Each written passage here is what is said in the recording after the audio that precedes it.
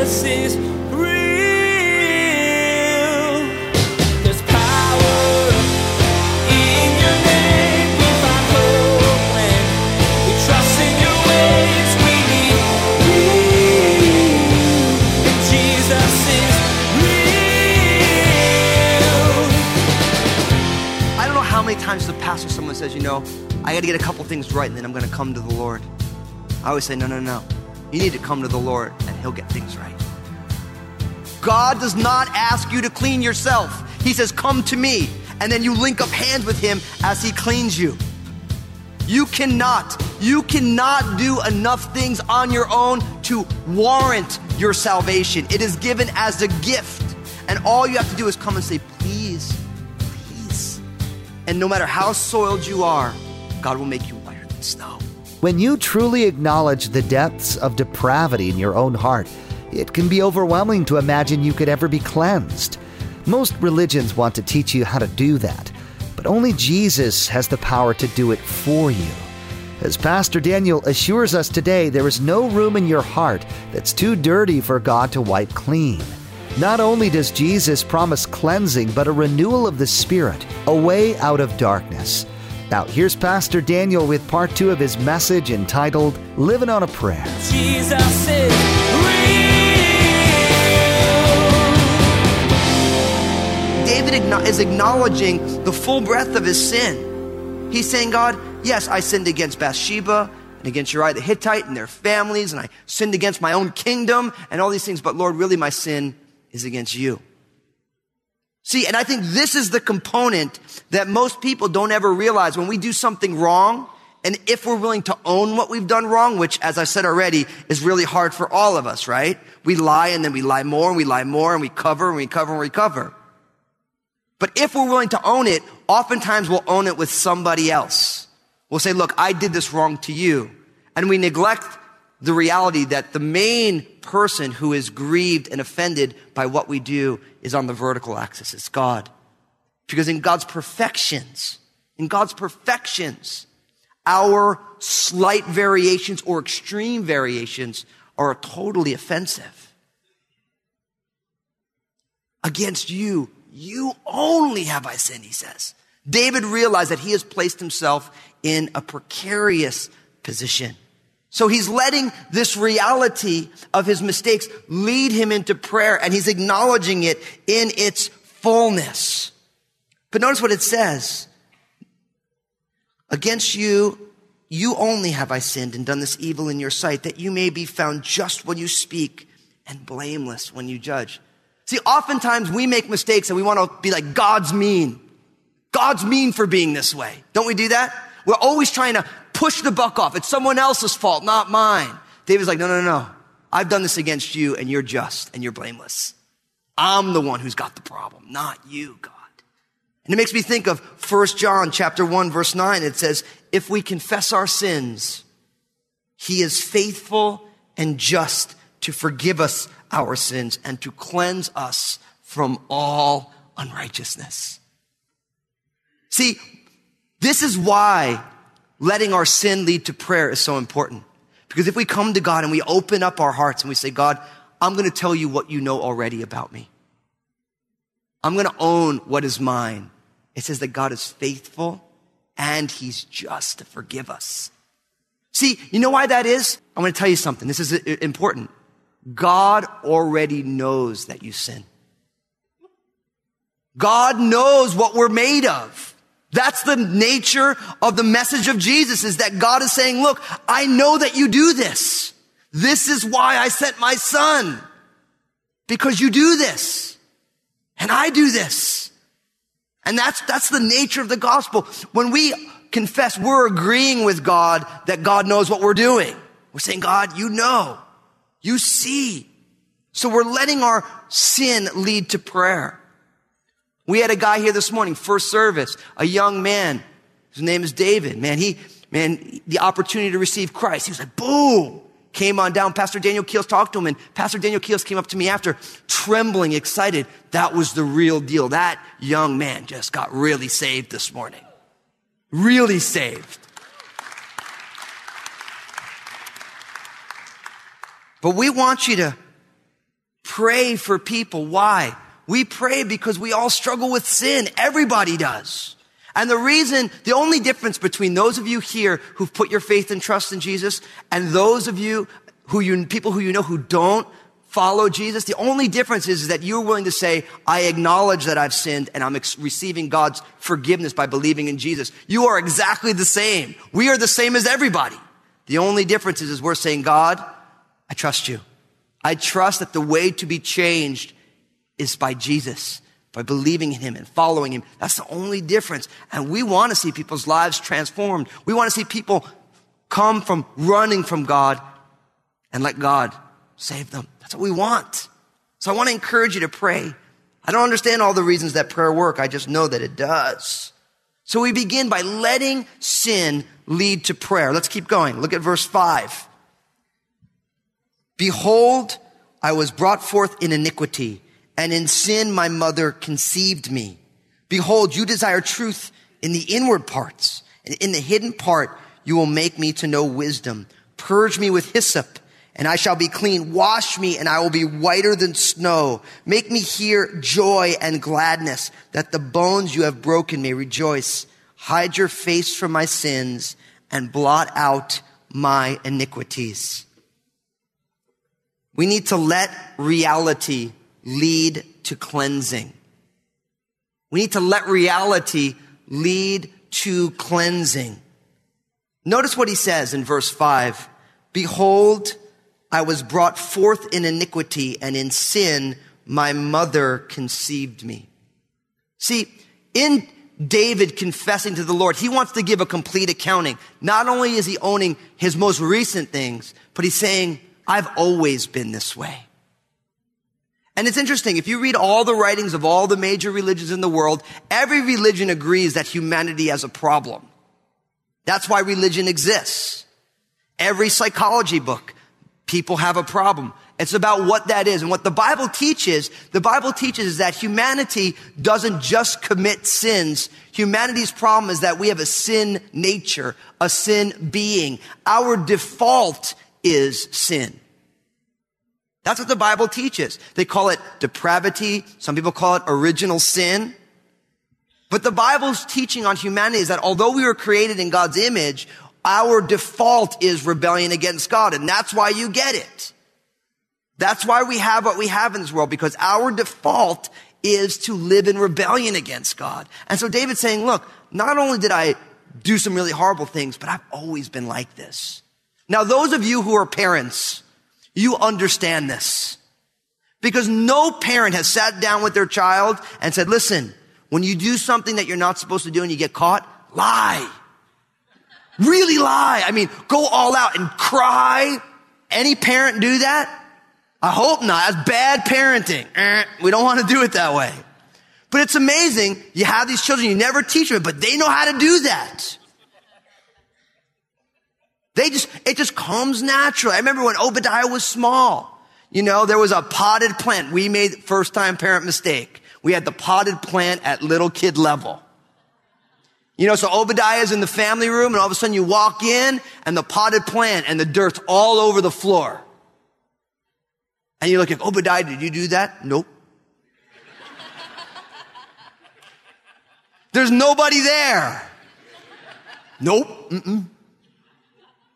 And then as they get older, they get more intricate with it because then they start like, oh no, I was here. You weren't here. You don't know what happened. Let me tell you what happened. Now, do you think I sat down and listen, this is how to self-protect by lying, buddy? You don't teach kids that. They just know how to do that. Why? Because we're created with this flaw that plays itself out. And everybody does. Everybody does. And that's why he says, I was created. It's like, I've been like this my whole life. Behold, I was brought forth in iniquity, and in sin my mother conceived me. Now I want to go on a slight tangent. It may not be so slight. Now, there's been a lot of people in church who read that and say that the act of lovemaking between a man and a woman is sinful.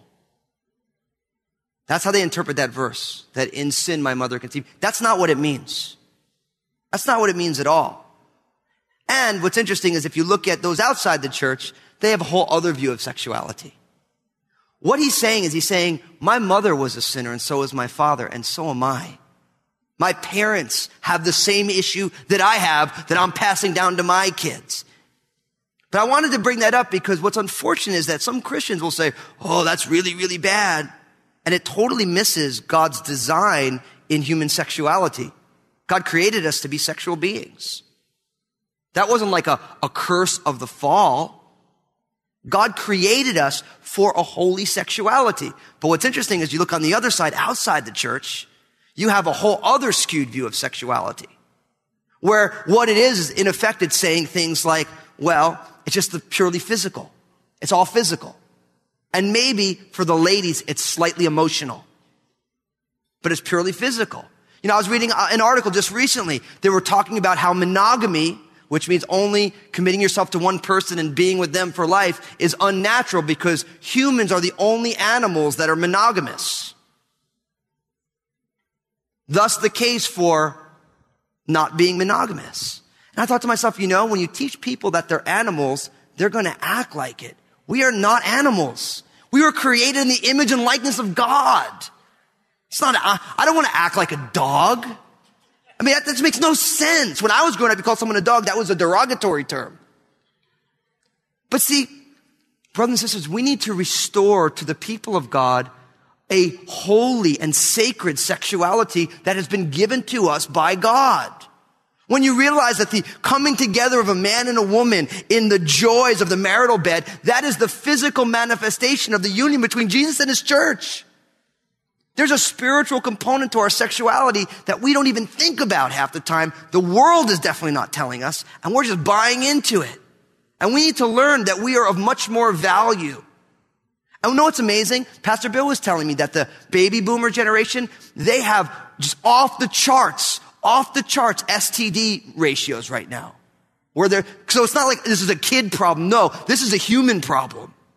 It's a human problem. And I believe that God wants us to have a sacred view of our sexuality. We're not just animals. We don't just do it because, oh yeah, you're cute and it's fun. Great. That's not what it's there for. It's there as an act of worship to glorify God who created us and created us with the ability to enjoy one another.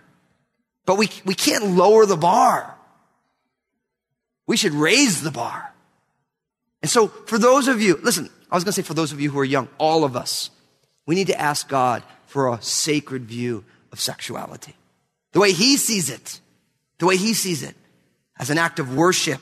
I tell couples all the time, it's kind of creepy, but it's true. When they're in premarital, I'm like, look, don't invite Jesus into every part of your life and leave him out of your bedroom. And they look at you like, Pastor Daniel, what are you talking? Listen, that's meant to be an act of worship as well. Whatever you do, whether you eat or drink, do what? All to the glory of God. That means that there is a way for a husband and wife in their physical union as a spouse, as two spouses. There's a way for that to glorify God and there's a way for that not to glorify God. And we need to say, God, I want that view of these things. I want that spiritual, vertical reality of that. End of my soapbox. What David is saying in verse 5 and verse 6 is that I've always been this way. My reality is not only that I commit sins, but that I am a sinner by nature. That I miss the mark by nature. And therefore, we let that reality lead to cleansing. Because look at verse 7. Purge me with hyssop, and I shall be clean. Wash me, and I shall be whiter than snow. Make me to hear joy and gladness, that the bones you have broken may rejoice. Hide your face from my sins, and blot out my iniquity. Purge me, wash me, make me. See, David sees himself. He sees himself in his fallenness as soiled. That's what he sees. And he's saying, look, make me whiter than snow. Cleanse me.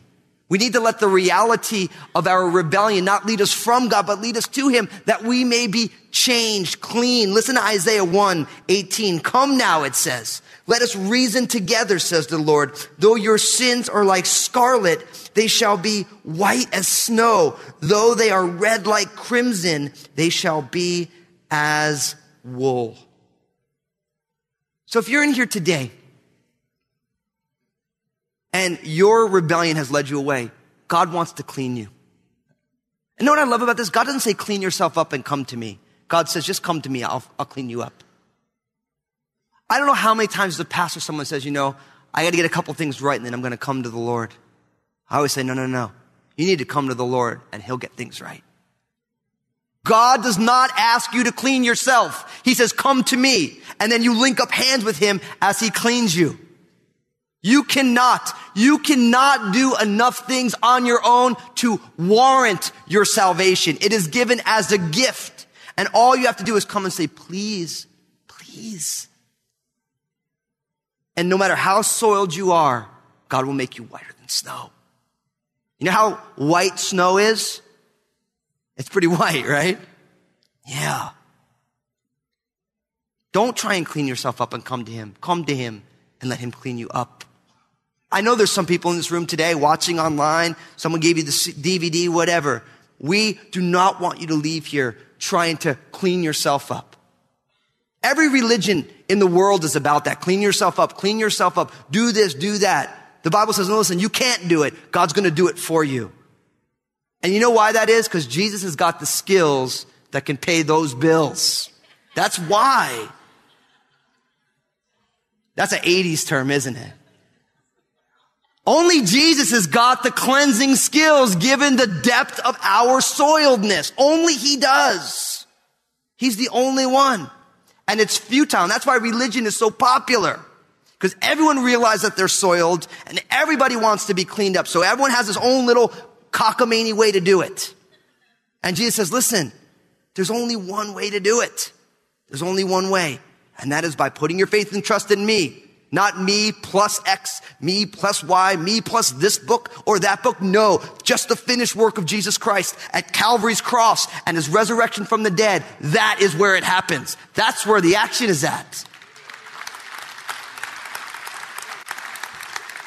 And we do good works not to get saved, but because we're saved. And we do all these things like serve the Lord and be part of community and come to church. We do all those things because we are saved, not to get saved. And that's why it's amazing. You get to get these churches that say, if you don't come here, you're not really a Christian. Excuse me? Really? I mean, that's the way it rolls? That if you're part of our little crew, then you're in. If you're not, you're out? Listen, if you're with Jesus, you are in, brother, sister. You're in. It's not me and a membership to a certain church country club. It doesn't roll that way. It's you gotta be with Jesus. He's done that work. But we need to let this reality of who we are, we need to let it cleanse us, drive us to that place where we get clean. And that cleansing comes from Jesus. But not only that, look at verse 10.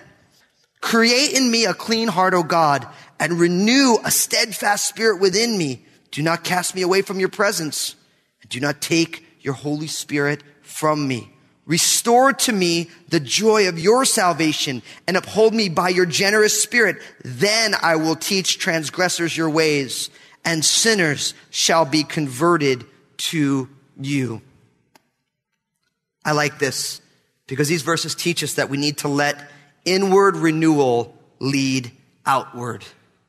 We need to let inward renewal lead us outward. All verses 10, 11, and 12 all speak of God doing an inward work. It's as if David is calling on the Creator to create in him again. Notice what it says. Create in me a clean heart, O God, and renew a steadfast spirit within me. He's saying, God, you created me. I need you to do a work of recreation in my life. I have been stained. Create in me a clean heart. My spirit has not been hardy, not steadfast. So renew that in me. And brothers and sisters, this is where we get this idea of being born again that Jesus spoke about. He's saying, listen, the God who created you wants to create you once again. You were born and you need to be born again because you were born once physically. And Jesus is saying, look, I want to do a new work in you. That is why this is there. So you may be in here today. You've been created by God. God wants to do a work of recreation in you. He wants to take all the garbage you've been involved in and he wants to clean you out. and me out. He wants to take all the ways that we've fallen short, and he wants to renew in us a steadfast spirit. God wants to recreate all of us. In verse 11, David is concerned. Look at what he says. Do not cast me away from your presence. Do not take your Holy Spirit from me. Being cast away from God's presence speaks of us of Cain in Genesis chapter 4. Remember, Cain killed his brother Abel, and God cast him out. He's saying, look, I killed Uriah. Don't cast me from your presence, God. I don't want to end up like Cain, fleeing. And not only that, don't take your Holy Spirit from me. This makes us think of 1 Samuel 16. David's predecessor as the king of Israel was a man named Saul. And when Saul transgressed against God, God took his Holy Spirit from him. Now, the question always becomes then, well, what does that mean for us today? I mean, if I sin, is God going to take his Holy Spirit from me? Now think about this. In the Old Testament, the Holy Spirit came upon people. It was a visitation. And then the Holy Spirit would remove himself. But in the New Testament, through our faith in Jesus, it's not a visitation. The Holy Spirit has taken up a habitation. He dwells within us. The Old Testament was visitation. The New Testament, it's habitation. And how does that happen? It happens through faith in Jesus. When we, you and I, put our faith and trust in Jesus, the Holy Spirit comes and takes up residence in our lives, dwells within us. He who started a good work will be faithful to complete it in you. The Holy Spirit doesn't bail out when the going gets tough. He doesn't do that. The Holy Spirit stays and changes us from the inside out. Rather than having an external witness, now we have an internal witness. But this happens through faith. If you're in here today, you've never put your faith and trust in Jesus, the Holy Spirit is on the outside, knocking at the door, wanting to get in. And you need to simply say, okay. That's the gospel. Us simply saying, okay, come on in. I know what's awesome about the Holy Spirit? He's a great interior decorator. He is. He's very good. I remember I told you about before I got married and before I got saved, I lived with a bunch of guys and it was a total nasty bachelor pad. It was, I mean, we had a poster of, Salvador Dali, the great artist. And I remember we had a cat and that cat ripped half that poster down. So we just kept it up, half of a Salvador Dali poster. Every once in a while we had friends who were girls who felt bad for us. So they'd bring over a plant or a nice little framed picture. And I'd be like, well, that thing's going to die in here. And they're like, we'll come over and water it, See, that's a perfect example of what God does in our hearts because we trash our hearts. And then the Holy Spirit comes in and does a work, changes our hearts. But you need to let him in. You need to say, okay, come on in. I give you this access to my life. I give you this access to my life. The Holy Spirit, he's meant to indwell you, not to be working at you on the outside, but to be inside, flowing in and out of your life. In verse 12, it says, restore to me the joy of your salvation and uphold me by your generous spirit. Jesus is real. Our hearts break for those being turned away and rejected all over the world because of where they've come from. Like many of you, I have to face my fears about terrorism and balance them with the command Jesus gave me to love. Love no matter what. You might be asking yourself, what can I do? How can I help? Well, I urge you first to reach out to us here at Crossroads Community Church. We've been ministering to refugees for many years, and we could use your help. Second, and it's going to sound pretty simple, you need to pray. Pray for those who are suffering all over the world. Pray for our refugees trying to escape terror in their own countries, and pray for President Donald Trump and the rest of the leadership of our country. And we want to help you to remember to pray for all of these things. I wear a leather bracelet that says real on it. Whenever I look at this bracelet, it reminds me that Jesus is real in my life, and I'm utterly and completely blessed. I also remember to pray for those who are fleeing tyranny. I'm going to turn this over to Josh so that you can learn more about supporting refugees and help us here at Jesus is Real Radio. Thanks, Pastor Daniel. Truly, the plight of the refugees is urgent. Throughout the month of March, we want to make available to you the same leather bracelet that Pastor Daniel just mentioned. It simply says real on it. When you wear this bracelet, you'll be reminded of God's love in your life and those that are less fortunate. For anyone who supports Jesus is Real Radio with a gift of $20 or more, we will send you the Real bracelet as a thank you. Plus, we will use a portion of these funds in the current effort here at Crossroads Community Church to minister to refugees. To receive your own Real bracelet, check out JesusIsRealRadio.com and click on the partner option in the main menu. Well, thanks for joining us today. Please remember to pray for the poor, oppressed, and less fortunate. Until next time, may God bless.